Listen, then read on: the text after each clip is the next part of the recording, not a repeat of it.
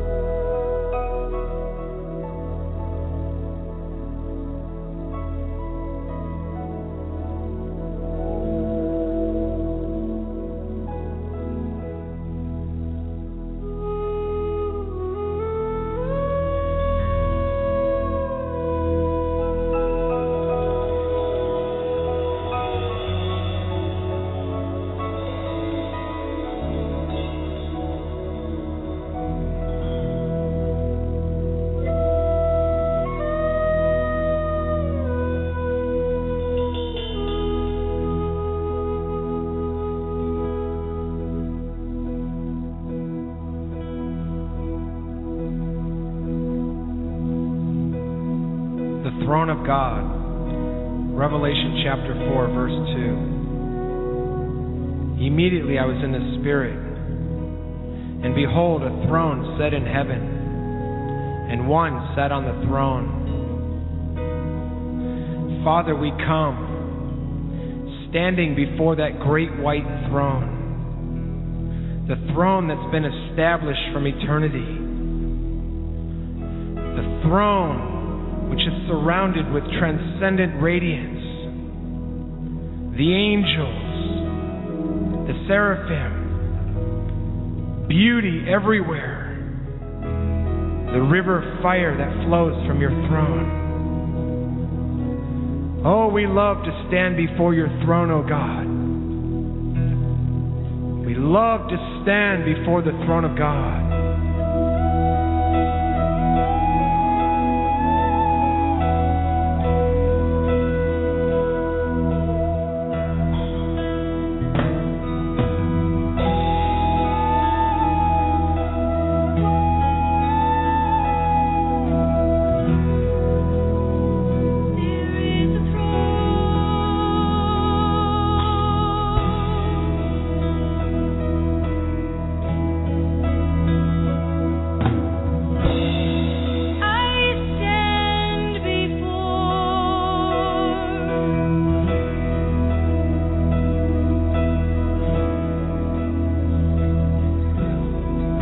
Place of divine encounter. The place where we meet.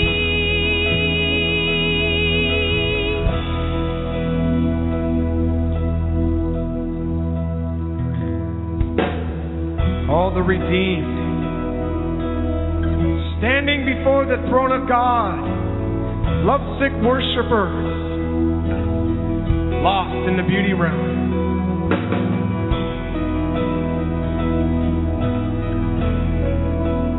We, the redeemed, stand before this throne.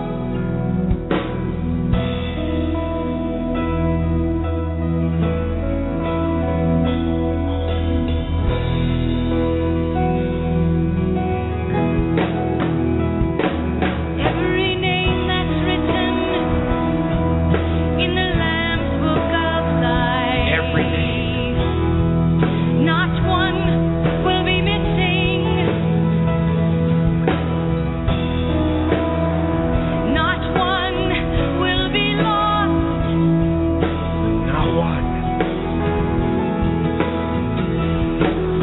But every name that's written In heaven, will stand before this throne. before the throne of God. Before this throne. Lost in the river of desire.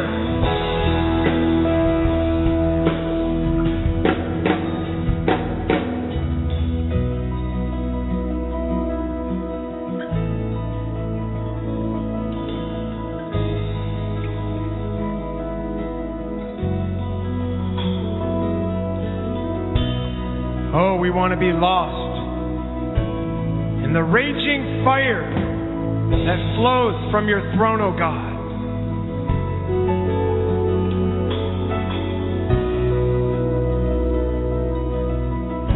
We want to be lost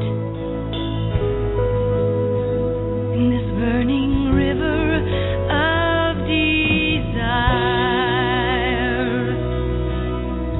Raging lover, consumed with flaming fire, Consumed with unrelenting fire.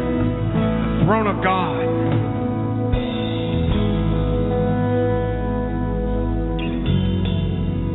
And I watched till thrones were put in place, and the Ancient of Days was seated.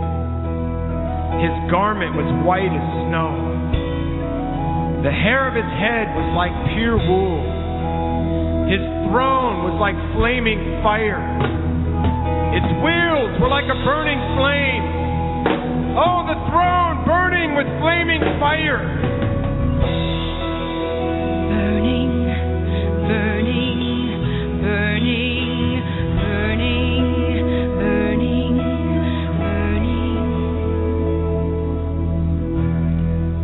a river of fire flowed from the throne of God. 1,000 thousands ministered to him. 10,000 times 10,000 stood before the throne. And the court was seated. And the books were opened. A river of fire flowing.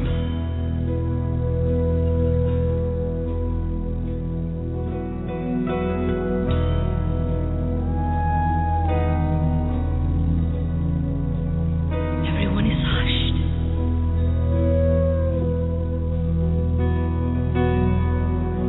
The room falls silent as the books are opened. Every eye focused on the throne. Focused. Waiting, watching. The angels stand in amazement. The host of heaven, they're gazing at the drama of the fire from the throne of God. Gazing on the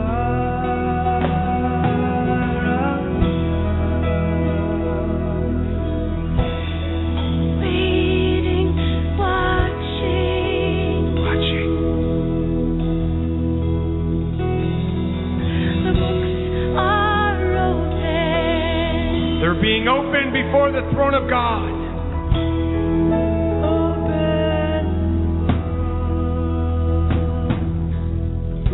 The Ancient of Days, he rises,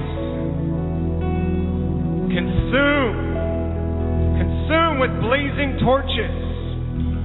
The fire attracts.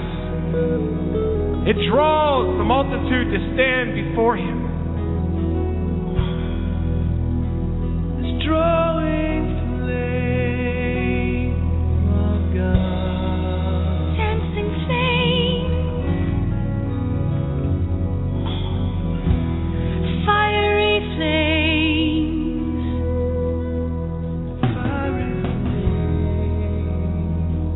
Fiery flames. Everywhere.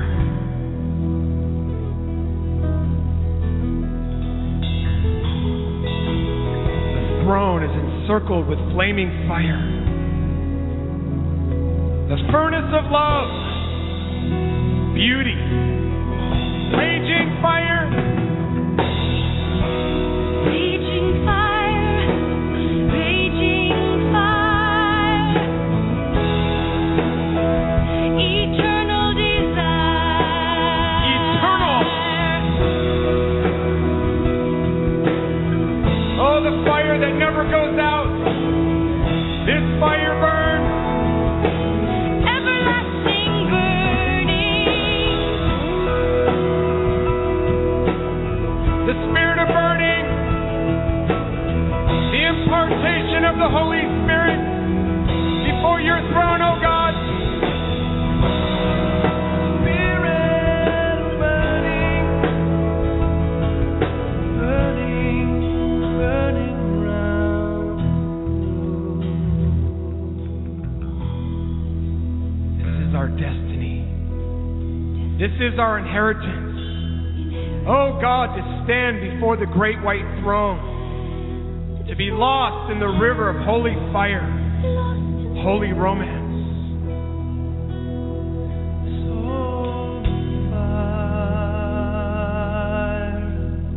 I want to be lost in this holy fire.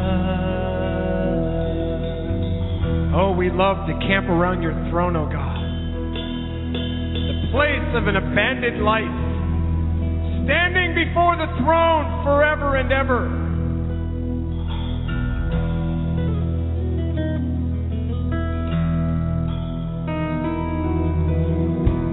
We all are throne gazers.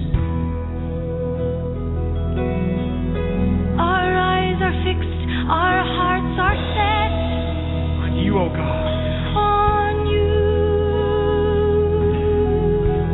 On you.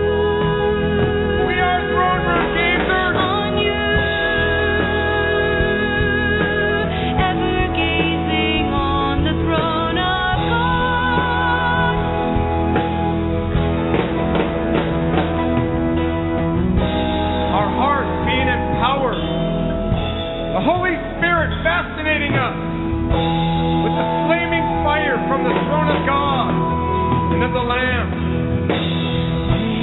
Before me was a throne.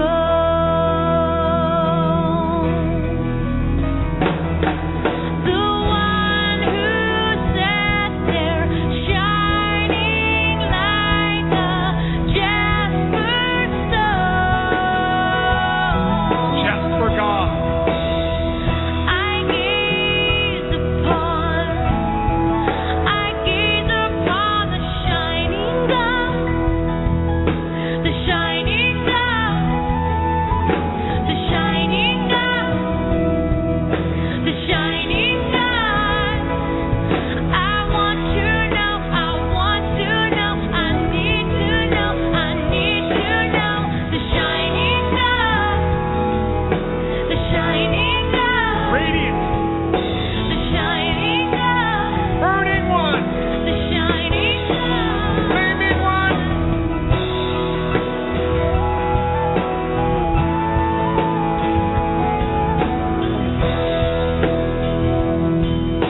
The shining God, from everlasting to everlasting, from everlasting to everlasting, Forever. from everlasting to everlasting, He rules his kingdom. from everlasting to everlasting. In flaming fire. Oh, the shining God, that's who you are.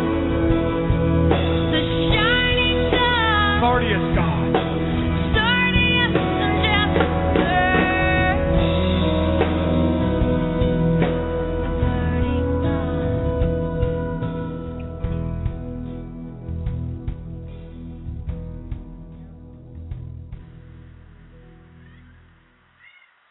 Okay, everybody, welcome to our Saturday night edition of Prayer International Radio. Just one more night for everybody before Easter comes.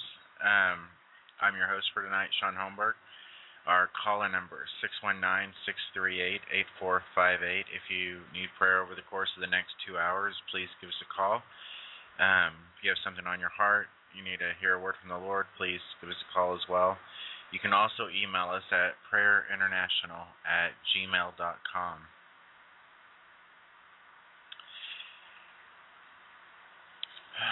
Okay, God. Once again, Lord, this is all yours, Father, this entire broadcast. Father, Lord, we yield everything to you, asking that you would be glorified, Father, through your word, Lord. Holy Spirit, that you would confirm this word with signs and wonders, Lord, and the lives and the hearts of everybody who's listening tonight, Father. From one corner of this earth to the other, Lord, we ask only that your name would be glorified. Father, that your will would be done, Lord. Father, through your Holy Spirit, that you would reveal to us your will through your word, Lord. That this word would become living and powerful in us, Father. That this word would become a river of living water inside of us.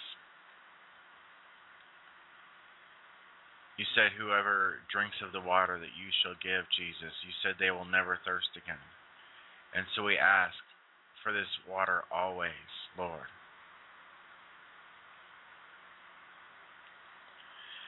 So I'm probably going to skip around a little bit tonight, if that's okay. Originally, I was gonna do something on the Passover, and over the next couple days, leading up to tomorrow. But we're probably gonna. Well, I didn't feel necessarily like that was the right thing to do. But you never know what will happen on this broadcast, because he gets all the praise, the glory, and the honor for everything. So I'm going to read a little bit. This is Luke chapter 5. So it was, as the multitudes pressed about Jesus to hear the word of God, that he stood by the lake of Gennesaret and saw two boats standing by the lake. But the fishermen had gone from them and were washing their nets. Then he got into one of the boats, which was Simon's, and asked him to put out a little more from the land. And he sat down and taught the multitudes from the boat. When he had stopped speaking, he said to Simon, "Launch out into the deep and let down your nets for a catch." But Simon answered and said to him, "Master, we have toiled all night and caught nothing. Nevertheless, at your word I will let down the net." And when they had done this, they caught a great number of fish, and their net was breaking. So they signaled to their partners in the other boat to come and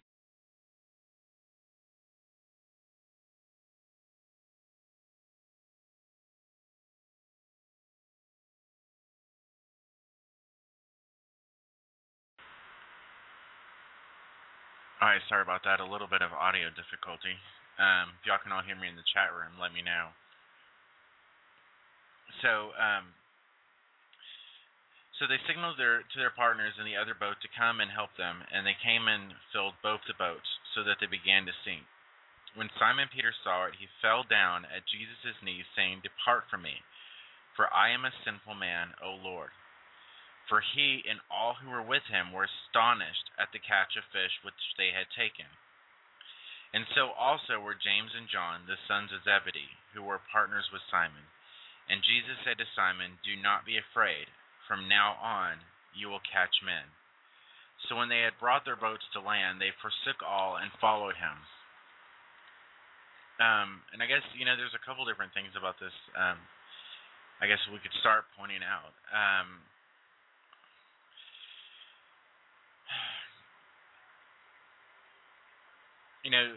Simon, Paul, and Peter hadn't actually, as far as we know in Scripture yet, they hadn't received the actual revelation of who Jesus was. Whether they heard about his signs and wonders, heard that there was a man who did great things, great exploits. At this moment in Scripture, none of them knew exactly who he was. And so for us who know him, we can look back on some of these things and really, the first thing,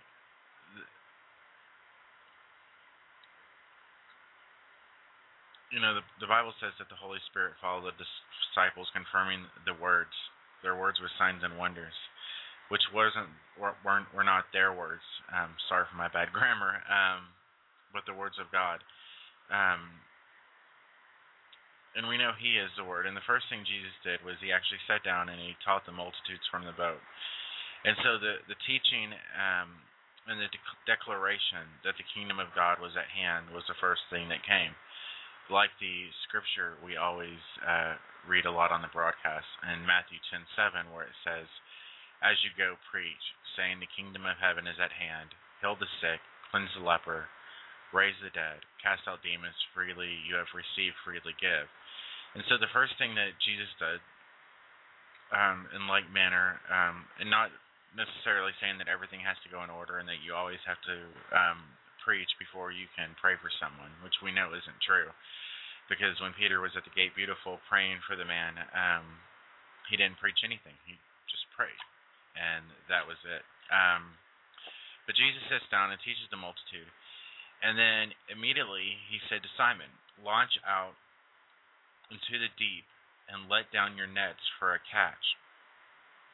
Now before this said this, he had actually told Simon to take his boat out a little bit, so the multitudes wouldn't throng about him and capsize the boat with so many of them. But then he told Simon, "Launch out into the deep and let down your nets for a catch." Now, in some of the other Gospels, we notice that, and I forget exactly which one of the disciples, I think it was Philip, I believe it was Philip, he saw under a fig tree, and he said, "While you were still under the tree, I saw you." And so we know Jesus had the ability to, the same as his Father, pretty much know everything. And so he knew where the fish were. not only did he know where the fish were, he knew that the disciples had been catching all night. He knew that they had been struggling, and as Simon said, they had been toiling all night and caught nothing. So here they are. They've been struggling, trying to catch fish on their own, do it all themselves, and all night long. I can't imagine myself fishing for more than an hour, but yet all night long they're toiling and striving, and they catch nothing. So here they are. They're packing everything up, and they're getting ready to call it a day. And next thing you know, Jesus comes along. And whenever we get to the end of our earthly, humanly abilities, is when he steps in at times. Because, the scripture declares that what we're accountable for is not what we don't have, but what we do. The talents which we do have. There was a story of the master who gave each of his disciples different talents. And when he came back, he expected them to use the talents that he had given them, but not more than he had given them. He didn't expect a disciple who only gave one talent to use this, to actually use 10 talents, because he hadn't given those talents. So they'd been toiling all night, and Jesus shows up, and he says, "Still, let down your nets." And he knew where the fish were, but it was a test of faith. A lot of times the Lord will tell us to do things, and sometimes they're a test of faith, because the Lord already knows how he's going to provide. We may not always know, but our obedience isn't always contingent on our ability to understand exactly what the Lord is planning in every situation. Sometimes when the Lord calls us to do things, the Bible says that obedience is better than sacrifice. And, there's a great many times the Lord will tell you to do something, or the Holy Spirit will speak to you, and you may have absolutely no clear clue why he's doing it, what's his plan, what's going on, what's at the other end of it. But usually at the other end of your obedience is a blessing and a multiplication and a miracle. And so what Simon said is, he said, okay, we haven't caught anything. Nevertheless, it doesn't matter. Even though I've been out there, nothing's going on. Because you said it, I will do it. And when they had done this, and they were obedient, they caught a great number of fish, so much that their nets were breaking. And they signaled their partners, and they came, and then both the boats are sinking. And Simon Peter saw it, and he fell down at Jesus' feet, saying, "Depart from me, for I am a sinful man." I always wondered why he said that, when he said, "Depart me from our sinful man," because he knew that he was God, and he realized who Jesus was, or because the lack of faith he had, knowing Jesus and still doubting when Jesus said something. There was a man who came to Jesus, and his son was afflicted, and Jesus said, "If you believe, anything is possible." And he said, "I believe, but help my unbelief." And they were all astonished at the catch of fish. And Jesus said, "Do not be afraid. From now on you will catch men." So when they brought their boats to land, they forsook everything and followed him.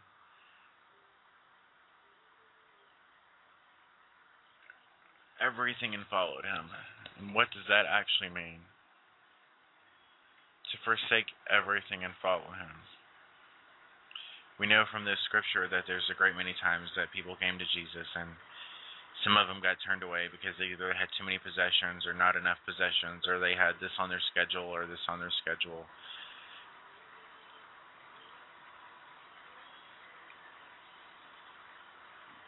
But what does it really, really mean to forsake all and serve him, except for complete and total disregard for everything? Talking as a man and talking in natural terms, it actually means a lot. The scripture declares to present yourselves as living sacrifices to God. It says that we're new creatures in Christ Jesus. It says that we were bought with a price and we're not our own. It says that we've been translated from the kingdom of darkness into the kingdom of light. And not only are we now citizens under a new set of rules, but we're also friends with the master of the house. Because Jesus said, no longer do I call you servants, because a servant doesn't know what his master is doing.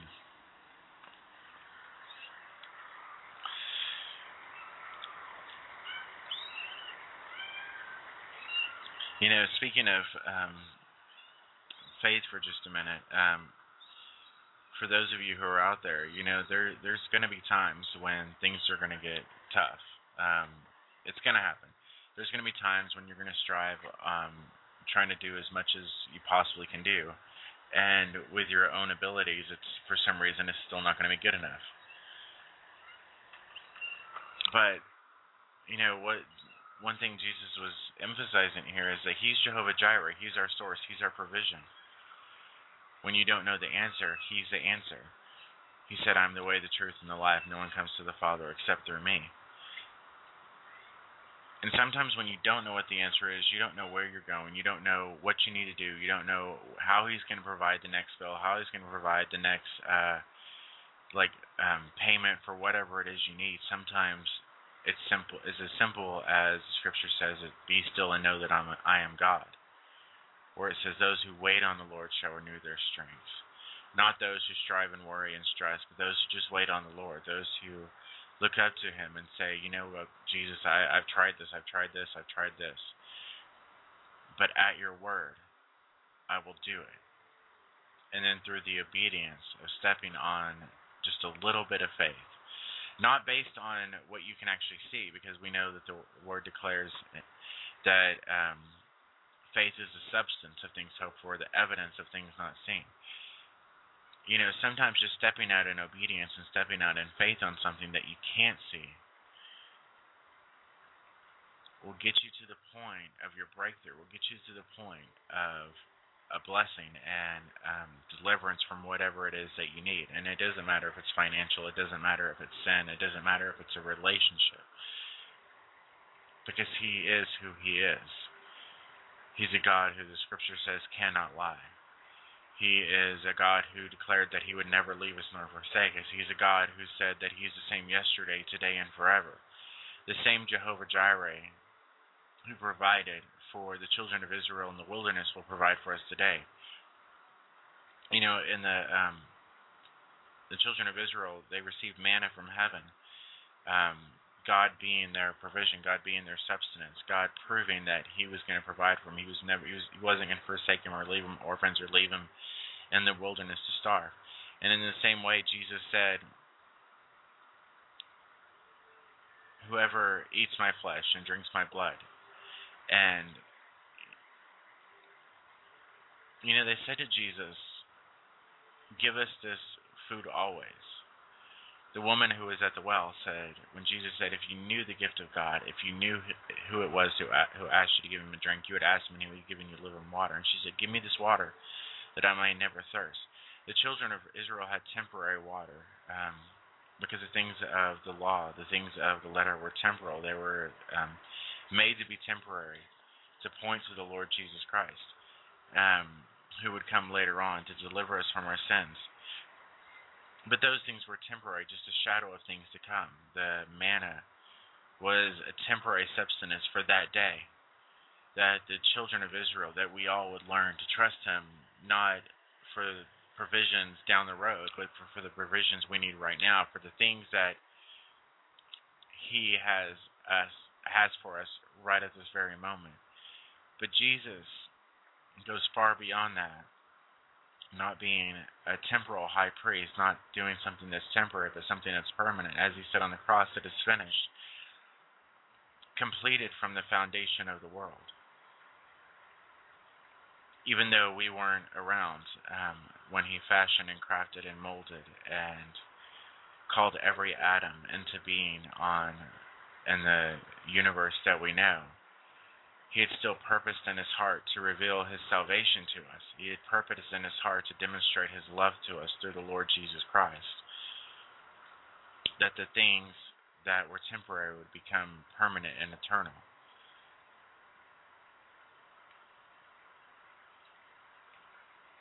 So our call-in number 619-638-8458.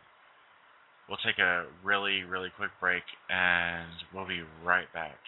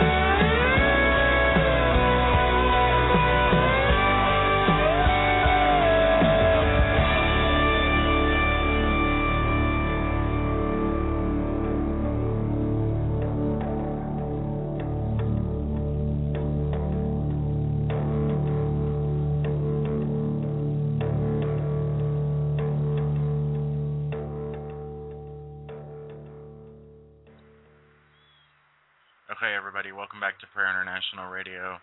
Our call-in number 619-638-8458. If you need prayer for anything, give us a call. So we have for all you out there, we have one prayer request, actually a couple.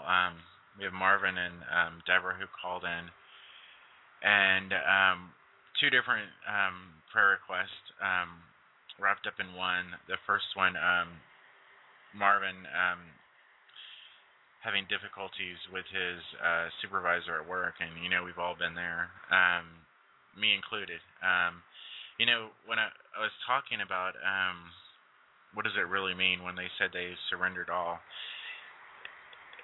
because being a Christian isn't just something we do. It's a lifestyle. It's not, they do these surveys all the time on the news, and they say, well, how many people and believe this, and how many of you believe this, and you really wonder how many people just know something to be true, how many people believe it to be true, and then how many people have experienced it and walk in it.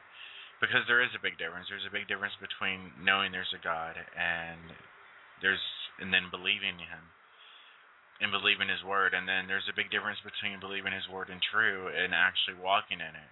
It says in the book of James to be doers of the Word and not hearers only, deceiving yourselves. And far too often in all of our lives, and I'm not just preaching to everybody, to myself too, far too often we know what the Scripture says, we've heard the Scripture, but for whatever reason, we still have to continually trust the Holy Spirit to apply it to our lives, the Scripture says in 2 Corinthians, it says, we behold as in a mirror the glory of the Lord, being Jesus, and we're changed to the same image from glory to glory. It says our minds are renewed through His Word. And continually, there's a process that the Lord does in each one of our lives, and it's individual, where He transforms our character. It says that He's the potter and we're the clay, and He's continually working with us, molding in us, transforming our very character into His. It says that Jesus has forever perfected those who are being sanctified. We don't start off sanctified, but it's something that is a continual working process of the Holy Spirit, which will, I assume, continue until the day we see Him. But Marvin has a godly character, loves the Lord Jesus, is continually praying the blood of Jesus over his job, which, is pretty much exactly what you should do in that situation, because I have yet to find a place in the Bible where it says that you're going to get along with everybody. On contrary, it says something completely different. It says we're not. It says the world's going to hate us. But not only that, it doesn't just say that the world's going to hate us and persecute us, but it also says that we're fighting a spiritual battle. It says that because the battle could either be in the spiritual realm, it could be in your mind, or it could be in the flesh. And the battle in our flesh is the last one we have to worry about. Because if we're walking in the Spirit, as it says in Romans, to walk in the Spirit and you won't fulfill the lust of the flesh. And we're fighting the battle that is not with flesh and blood, but against, as Paul said, principalities and powers and rulers of the darkness of this age, casting down every thought that exalts itself against the knowledge of God, and continually keeping our mind focused on Him, continually meditating on His Word, continually praying, as Paul said that he prayed without ceasing, continually remembering that He is God in every situation. I heard someone say once, one problem with Christians is when they pray, they're expecting something, they're wanting the Lord to do something for them. They always want the atmosphere to be perfect. They always want everything to line up, and they're like, okay, well, the spiritual atmosphere isn't perfect, and these people aren't believers, and so I can't really worship You at the moment. I can't really do all this. And the truth is, the Bible says that we're in the world, but not of the world. And while we're children of light, we're still in the midst of darkness. We're still in a world that's controlled and deceived by the prince of the power of the air, as it says, the spirit that now works in the sons of disobedience. And we're still living in this world.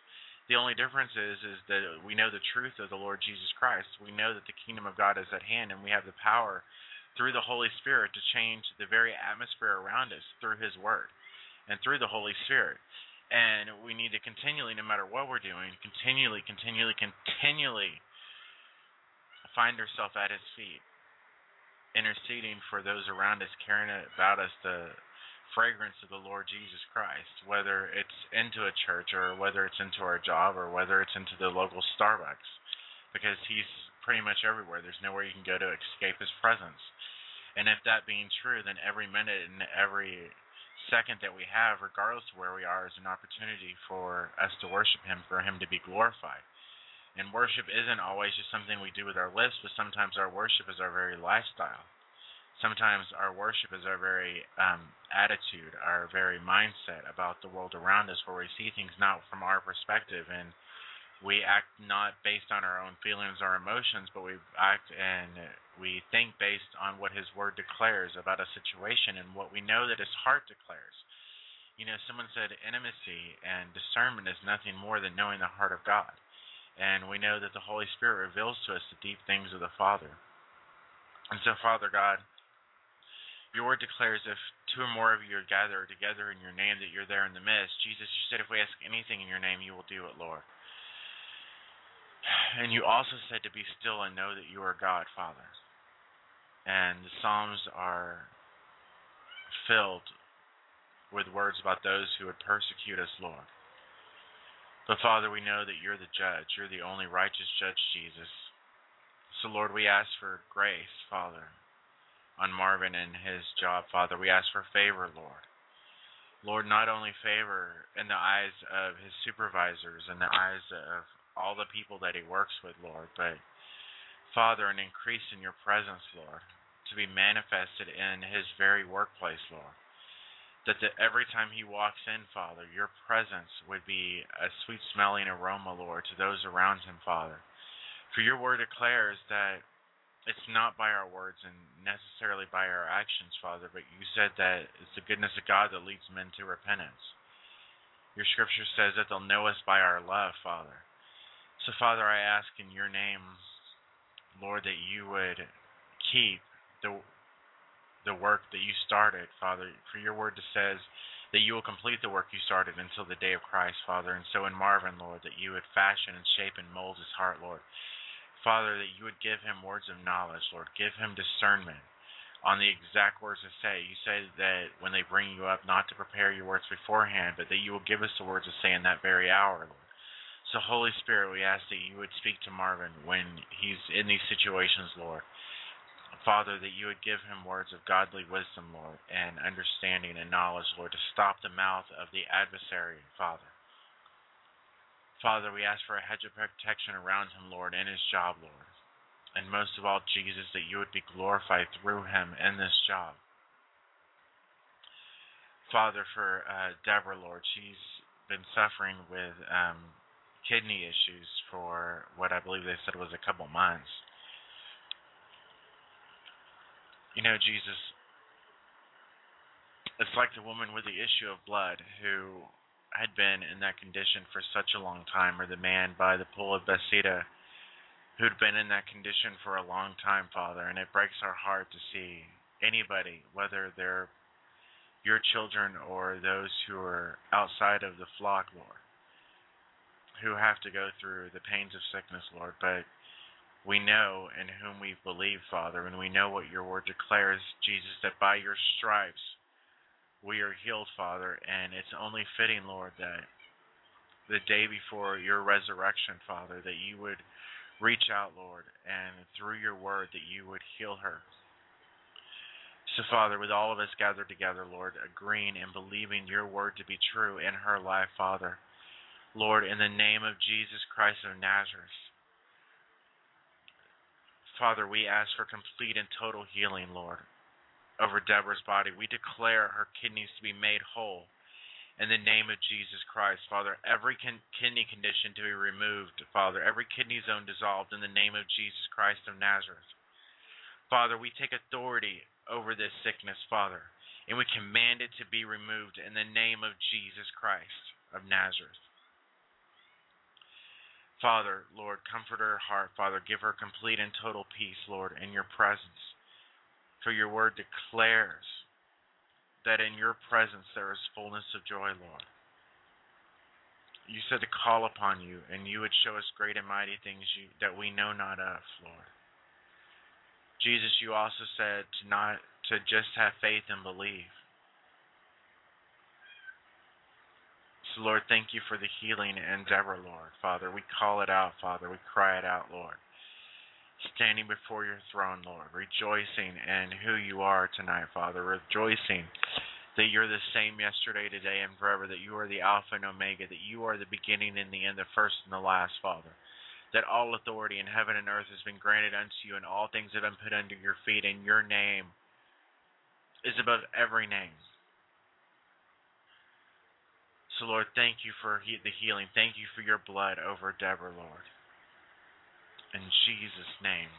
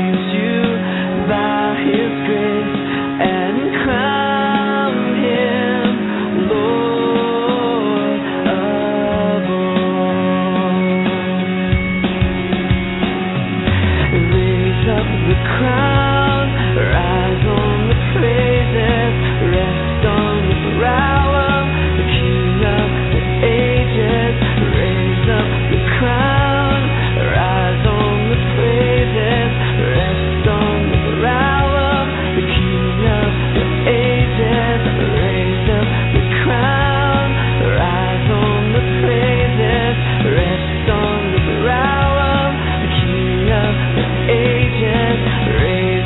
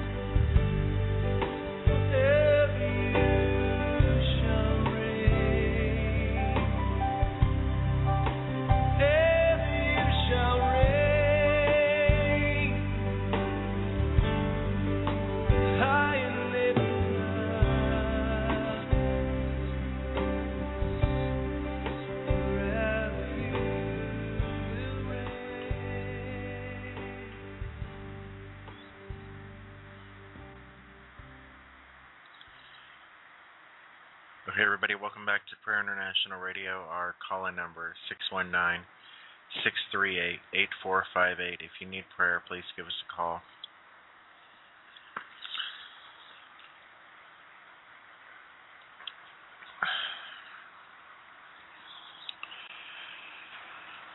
Father, we worship you, Lord. Your word declares that those who worship you must worship you in spirit and in truth. Jesus, you said the Father is spirit. Lord, we desire, Father, to know you as you have known us, Lord. As Paul said, to know you in the power of your resurrection and the fellowship of your sufferings, Lord. Knowing that tomorrow morning is the day we celebrate your resurrection, Father. Knowing that the power of death cannot hold you, Lord. Knowing that the Holy Spirit entered into that tomb, Father. And Jesus, you were risen from the dead, ascended to the right hand of the Father, ever to make intercession for us. You being the Lamb of God who was slain before the foundation of the world, the only one holy, the only one righteous, the only one pure, the only one worthy to open the scrolls and the seals.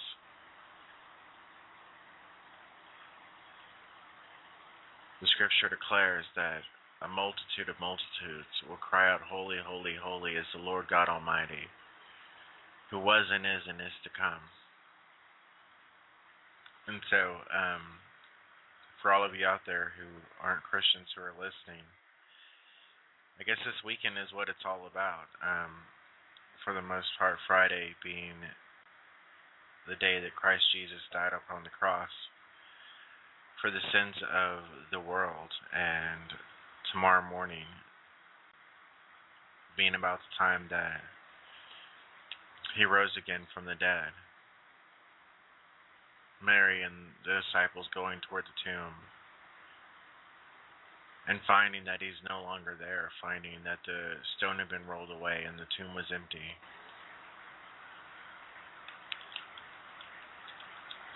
And it says in Isaiah 53, who has believed our report, and to whom has the arm of the Lord, the will of the Lord, been revealed? For he shall grow up before him as a tender plant, and as a root out of dry ground. He has no form or comeliness, or no beauty, and when we see him there is no beauty that we should desire him. He is despised and rejected by men, a man of sorrows and acquainted with grief, and we hid, as it were, our faces from him. He was despised, and we did not esteem him.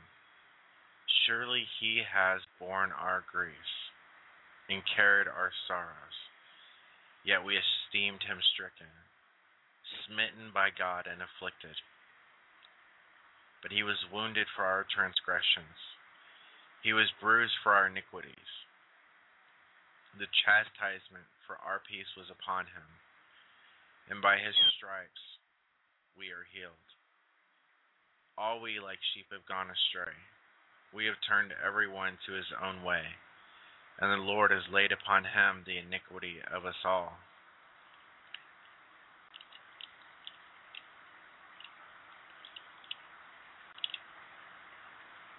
For all of you who are listening, who aren't Christians,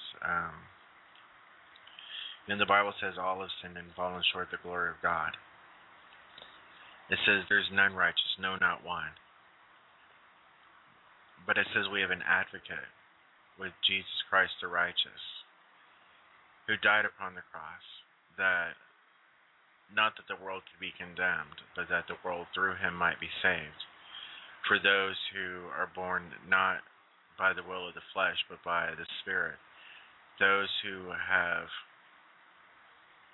come to know him to be the Christ, the Son of the living God, who died and rose again. And it says, whoever calls upon the name of the Lord shall be saved.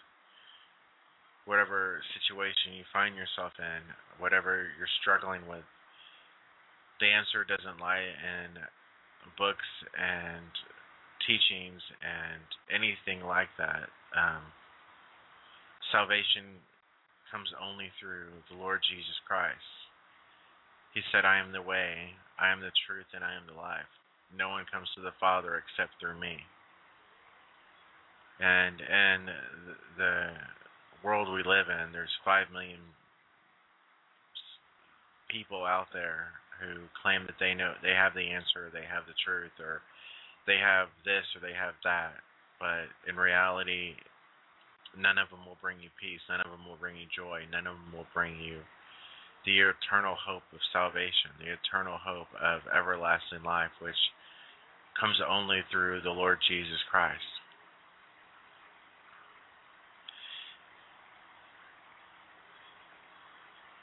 And our God is bigger than whatever the sin is, whatever the struggle, whatever the adversity, whatever mountain it is that you're having to go through. Our God is bigger. Our God is stronger. Our God is more powerful. He's Jehovah Jireh, the Lord God our provider. He's Jehovah Rophe, the Lord who heals. You know, they gave in the Old Testament, they gave different names for God, all being the same God, but they, every time the Lord came through for them, every time He proved Himself to them, they would ascribe to Him characteristics. You know, some of them are Elohim, the sovereign, mighty creator. Jehovah itself, the unchangeable, intimate God. El Shaddai, the all-sufficient one. Adonai, Lord and Master. Jehovah Jireh, the Lord my provider.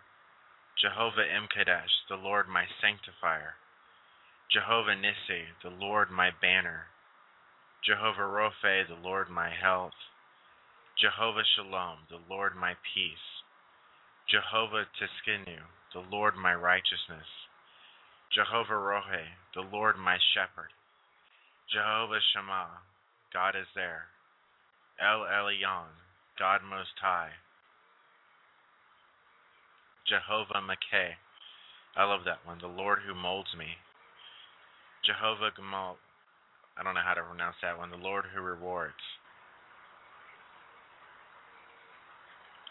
Or El Elohi Israel, the personal God of Israel.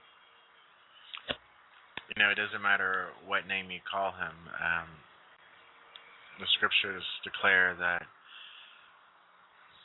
there was a disciple who was walking through the city and saw where they had multiple gods all carved out, and each man worshiping his own deity or his own god, formed and crafted by man's imagination, physically made with man's own hands, all having a symbolism of something but having no power behind them. And yet he went to the one that said to the unknown God, the God that the world doesn't know.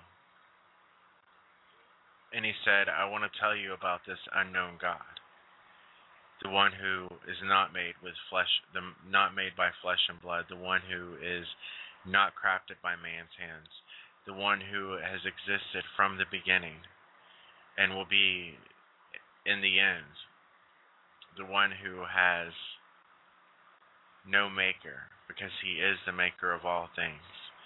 By him all things exist. By Him all things have their meaning and have their purpose. By Him alone, life itself was formed when He breathed life into man and declared him to be alive. By Him alone, the universe is fashioned, every planet taking shape, every star ordered and set in its place. The winds in the ocean and the sands on the sea all appointed their place and their times by Him. You know, it is this God who, when man could not save himself, when man could not be holy or be righteous because of sin, it was this God who sent His own Son into the form of a man, so that He, for that very purpose, could become the sacrifice. He could become the substitution for our sins. And having completed the work that his Father had sent him to do, he was buried in a tomb. And then 3 days later, he was risen. And the scriptures declares that this same Jesus will return again. He himself saying, "Behold, I am coming quickly. Behold, I am coming quickly." You know, you could dispute and debate and talk about rapture and rapture this and rapture that. And is there a pre-tribulation or a post-tribulation? Or is there even going to be a tribulation? Who cares? And that may sound really harsh for me to say. It may sound really weird for me to say, but who cares if there's going to be a tribulation? Who cares if there's going to be a rapture? Because we have work to do. You know, the disciples, after Jesus had risen and he appeared to countless numbers of people, and after he had ascended back to the Father from whom he came, the disciples sat around looking into heaven, waiting for his return. And the angels of the Lord showed up and said, "Why are you here looking into heaven, gazing?" Because he told you what to do. He told them to go and meet him in the upper room. And in like manner, he's told us to be busy, to be watchful, but to be busy. Continually watchful in all things, but busy, because there's work to do. Because as Jesus said, "Lift up your eyes and look, behold, the harvest is white." And so, is there a tribulation? Is there a rapture? You know what? Who knows? The scripture, you could interpret the scripture one way, you can interpret it another, but the other option is not to really interpret things like that at all, and just to put your eyes on the Lord Jesus Christ. Get into your prayer closet and seek his face. Not for what's going to happen days or months or years from now, but what he wants to do today. What he wants to transpire in your life today. The work that he's wanting to complete in you today. The things that he's wanting to reveal to you today. The mysteries of his heart and his kingdom that he wants to open your eyes to and let you see today.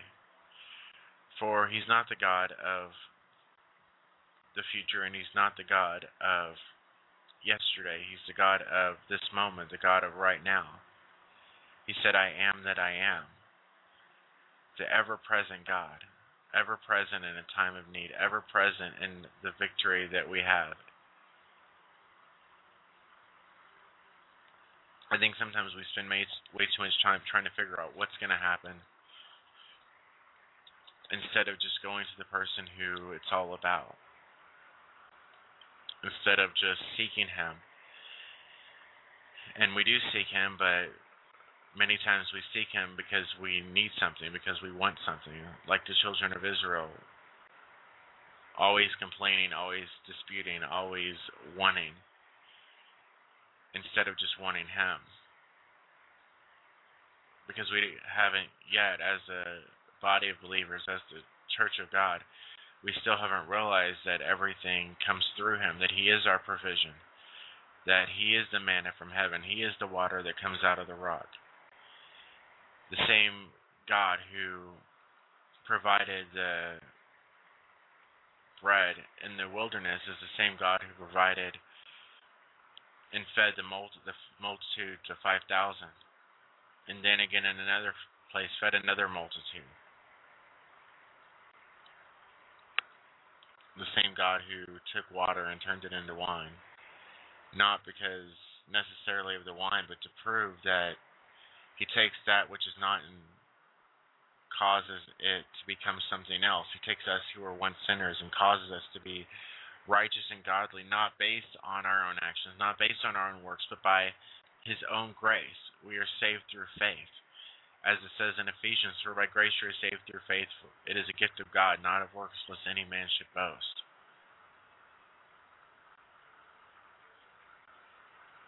It's all through Him. Every minute, every second, every breath is because of Him.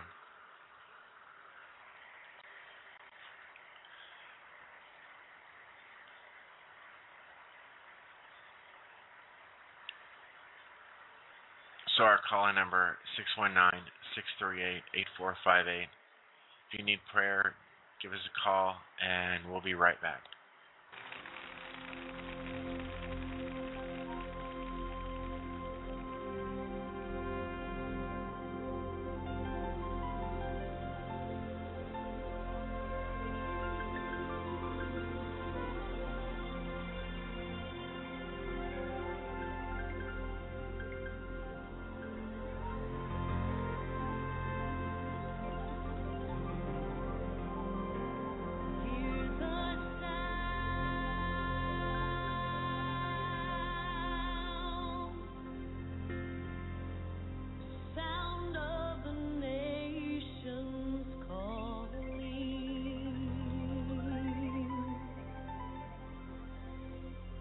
Hear the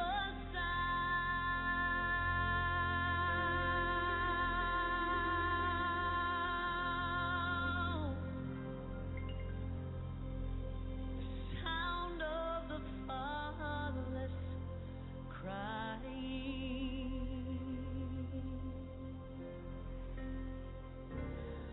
Who will go for us? Who will shout?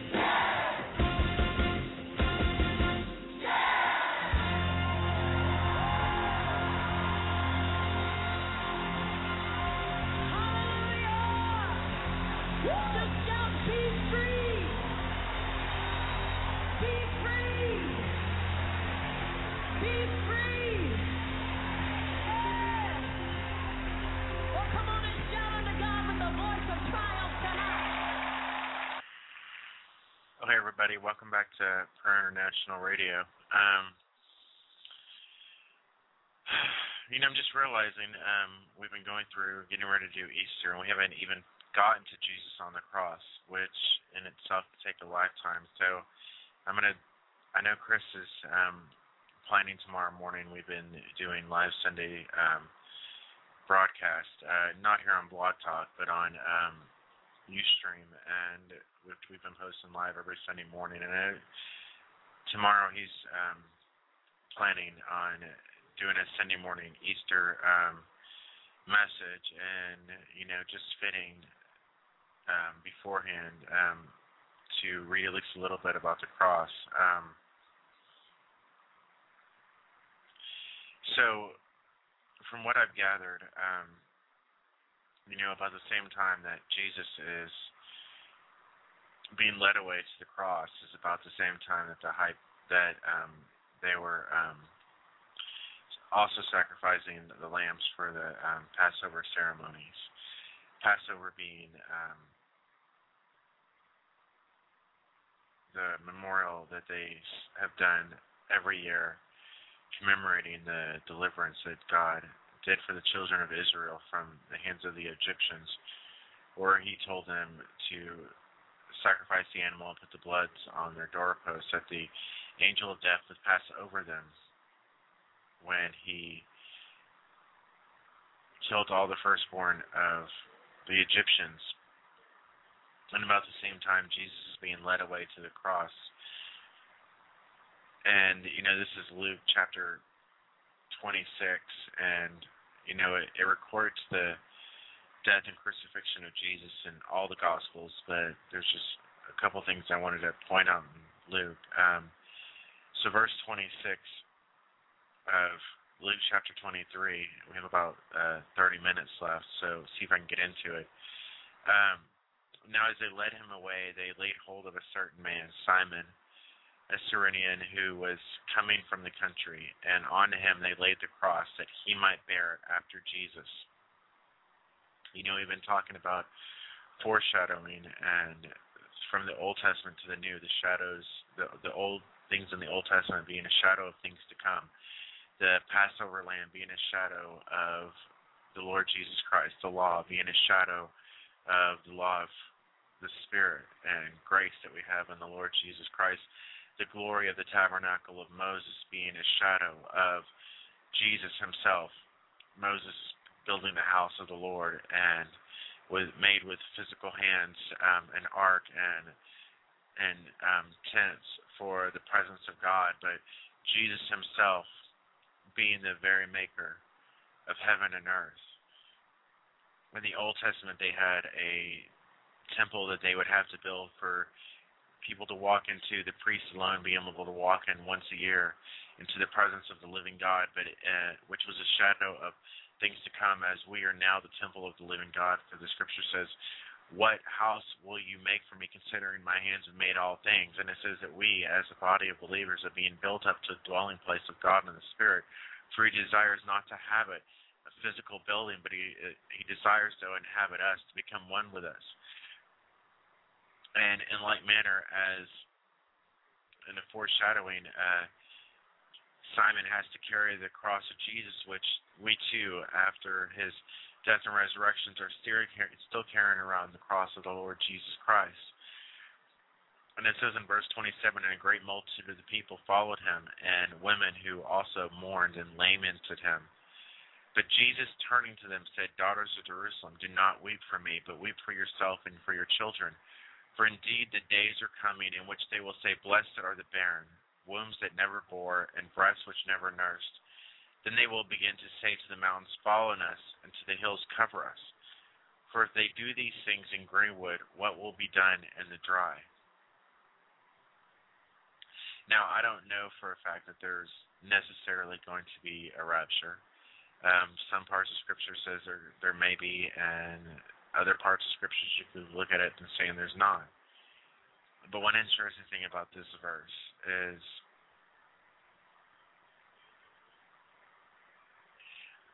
I believe if there is a rapture,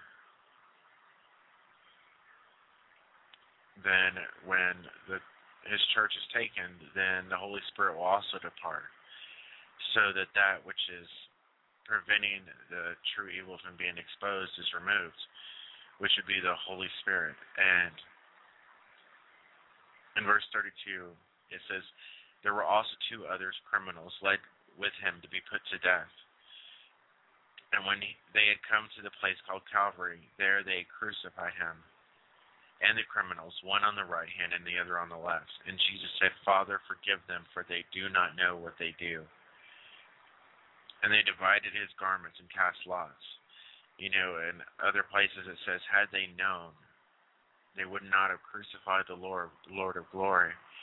Had they really known, had their eyes been open. But it says that the things of the Spirit can't be perceived by the flesh. And those of the time of Jesus couldn't understand, they couldn't see, they couldn't comprehend the things of the Spirit. They didn't have the revelation of who he really was, for had they have known, they would not have crucified him. But for that very purpose he came forth. And the people stood looking on, but even the rulers with them sneered, saying, he saved others, let him save himself, if he is the Christ, the chosen of God. And the soldiers also mocked him, coming and offering him sour wine, and saying, if you are the king of the Jews, save yourself. You know, there's this little footnote in my Bible that says he cannot save himself and be the savior of others. And while we learned from the Garden of Gethsemane that he could have called legions of angels, he prayed to the Father and said, if this cup can pass from me, let it pass from me. But if I must drink it, his last act of obedience to the Father, knowing the reason, the purpose which he had come forth was to save the world. As it says later on, for the joy that was set before him, he endured the cross, despising the shame. Then one of the criminals who were hanged beside him, when it says, and then the inscription was written up over him in letters of Greek, Latin, and Hebrew, this is the King of the Jews, written in so everybody could read it, because as Scripture says, whoever calls upon the name of the Lord shall be saved. Then one of the criminals who were hanged blasphemed him, saying, if you are the Christ, save yourself and us. But the others answered, rebuked him, saying, do you not even fear God, seeing you are under the same condemnation? And when we indeed justly, for we receive the due rewards of our deeds, but this man has done nothing wrong. Then he said to Jesus, Lord, remember me when you come into your kingdom. And Jesus answered him, assuredly I say to you, today you will be with me in paradise. You know, it's almost like this, the parable of two men, one who stood on a mountain and said, God, thank you that I'm not like this other man. And the other man who just beat his breast and confessed that he was a sinner. Now it was about the 6th hour, and there was darkness over all the earth until the 9th hour. And the sun was darkened. The sun was darkened because the light of the world was going out of the world. I'm just throwing that part in there. And the veil of the temple was torn in two. And you know, that part must have really freaked out all the religious elites and the elders and everybody else at that time who had still believed that only one man could enter into the holy place once a year. And to see the veil of the temple torn in two, the very separation between God and the rest of the world, declaring that no one had a monopoly on the presence of God, and that God cannot be confined into a house made with hands, and that the very barrier that prevented man from entering the presence of God had been removed. The veil itself being a shadow of the body of Christ. For he himself has become the passage into the Holy of Holies. For it's by his blood that we are redeemed and sanctified. And therefore now it says in another place, come boldly to the throne of grace, in which we are accepted in a time of need. And when Jesus cried out with a loud voice, he said, Father, into your hands I commit my spirit. And having said this, he breathed his last. So when the centurion saw what had happened, he glorified God, saying, "Certainly this was a righteous man." And the whole crowd who came together to that sight, seeing what had been done, beat their breasts and returned. But all his acquaintances and the women who followed him from Galilee stood at a distance watching these things. Now behold, there was a man named Joseph, a council member, a good and just man. He had not consented to their decision, indeed. He was from Arimathea, a city of the Jews, who himself was also waiting for the kingdom of God. This man went to Pilate and asked for the body of Jesus. Then he took it down, wrapped it in linen, and laid it in a tomb that was hewn out of rock, where no one had ever lain before. That day was the preparation, and the Sabbath drawn near, which Sabbath being today, Saturday. And the women had come to him from Galilee followed him. And they observed the tomb and how his body was laid. Then they returned and prepared spices and fragrant oil, and they rested on the Sabbath according to the commandment.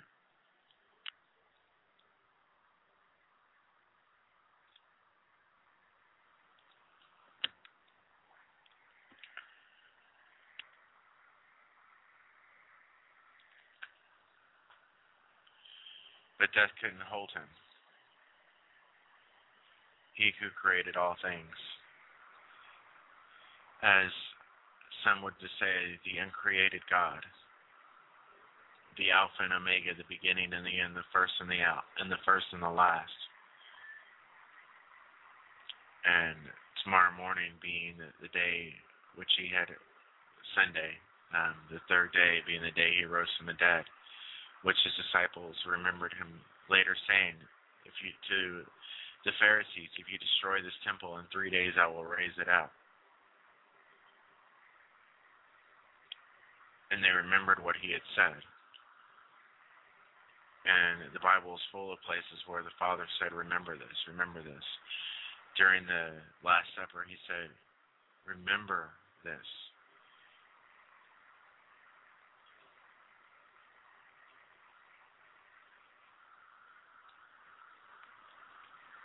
And yet there's a whole world who doesn't know. There's a whole world who isn't aware, who's never been told. In some religions, they go to the Ganges River in India, and they believe if they bathe in a river filled with human waste, that this is how they get forgiveness of their sins. And in different religions and different cultures across this earth, there are people attempting to obtain righteousness, attempting to gain favor with the Lord, attempting to somehow find themselves righteous through whatever acts they can of penance or whatever else, because they still don't know that their own hands can't do it. Because they don't know that someone has already died for them. That there's no more punishment for sin because the price has already been paid. And yet men still strive to accomplish that which they can't accomplish, not knowing that it's finished. As Jesus said in one of his last breaths, he said, it's done, it's finished, the work's complete. Everything his Father sent him to do had been done. And then he took his own blood after the resurrection, offered it on the mercy seat of heaven for the forgiveness of sins for all who were born and all who would be born, for all of us, every sin, every deed, every thought, forgiven in the eyes of the Lord, that we could stand righteous before him, having been covered with that same blood, and not the blood of bulls and goats, which can never cleanse the conscience or take away sin, as it says in Hebrews. Not with the same blood that Adam and Eve, that God covered with Adam and Eve with, which was just a shadow of the covering that we would have that would actually remove the sin. For the covering that Adam and Eve had of animal skins could only cover up the sin, but it could never remove it. And while the Lord's judgment would pass over them, it can never clear their conscience.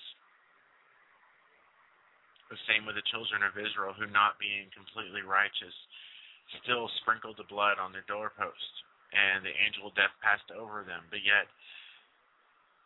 themselves, they still were not completely righteous, but had the covering. But now we, having been made righteous by the blood of Jesus, by the blood of the new covenant, which speaks of better things, that we shall all be accepted in heaven, all stand before the throne of God.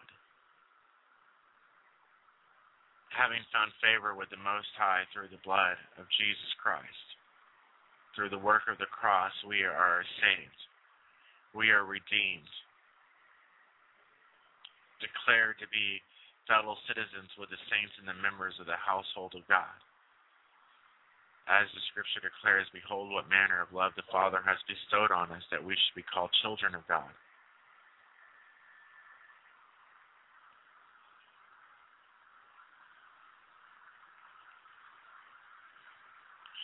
You know, the Scripture says in Romans, it says, we are more than conquerors through Christ who loved us.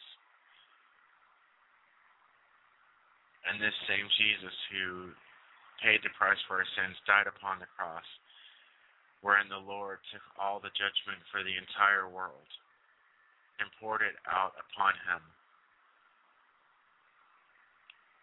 And then, through the power of the Holy Spirit, raised him from the dead. What can the world do to us? For as the Scripture says, I am persuaded that neither life, nor death, nor angels, nor principalities, nor things created, nor things anything shall be able to separate us from the love of God which is in Christ Jesus. This same Jesus who is now seated at the right hand of God, interceding on our behalf. The same Jesus whose name was exalted above every name. The same Jesus that the Scripture declares that God has put all things under his feet. What else can the world do to us? What can they say to us? When we serve such a mighty God, when we serve the King of Kings and the Lord of Lords, the author and the finisher of our faith. How does it matter what happens in the world, or what plagues, or what tribulations, or what persecutions come when we're found in him? Not having our own righteousness, which is from the law, but that which is through faith in Christ. And we, like Abraham, have been accounted righteous, not by our own works, but by our faith in him who justifies the ungodly.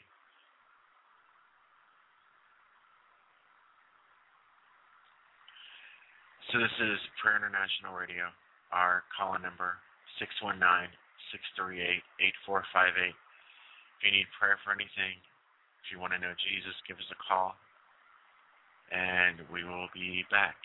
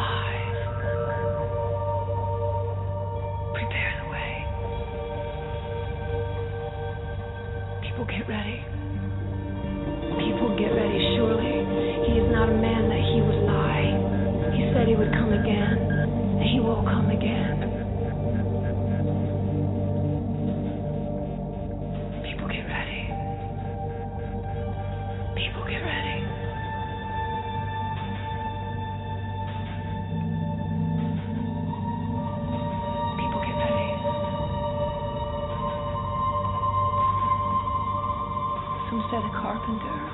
Some said a teacher. They said a prophet. They said he's a fraud. He's God. But he's fully a man. And he was born to be a king. And though he was silent, like a lamb to the slaughter, he was silent. In his patience, he endured. But I know the end of the story. And we're only at the beginning, the beginning. He's coming. He's alive. He's alive. Look upon the one you've pierced. Look upon the one we've pierced. Who is this King of glory? Who is this King of glory?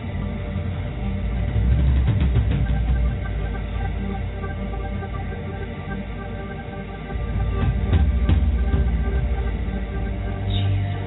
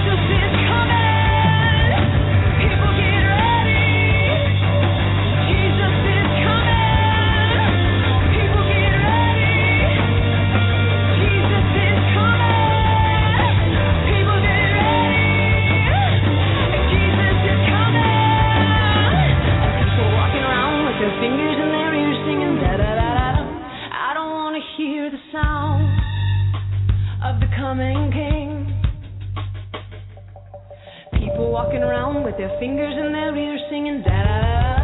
I don't want to hear the sound of the coming king, but he said, well, I have held my peace for a long, long, long, long, long, long time. And in my silence you thought that I was all together like you.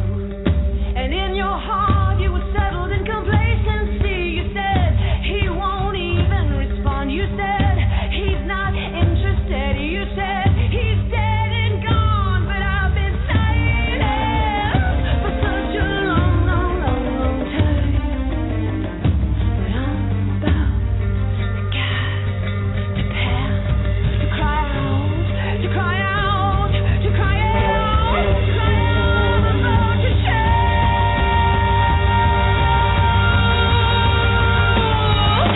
Once again, I'm gonna shake everything that can be shaken.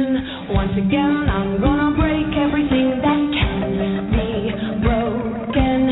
Once again, I'm gonna shake everything that can be shaken.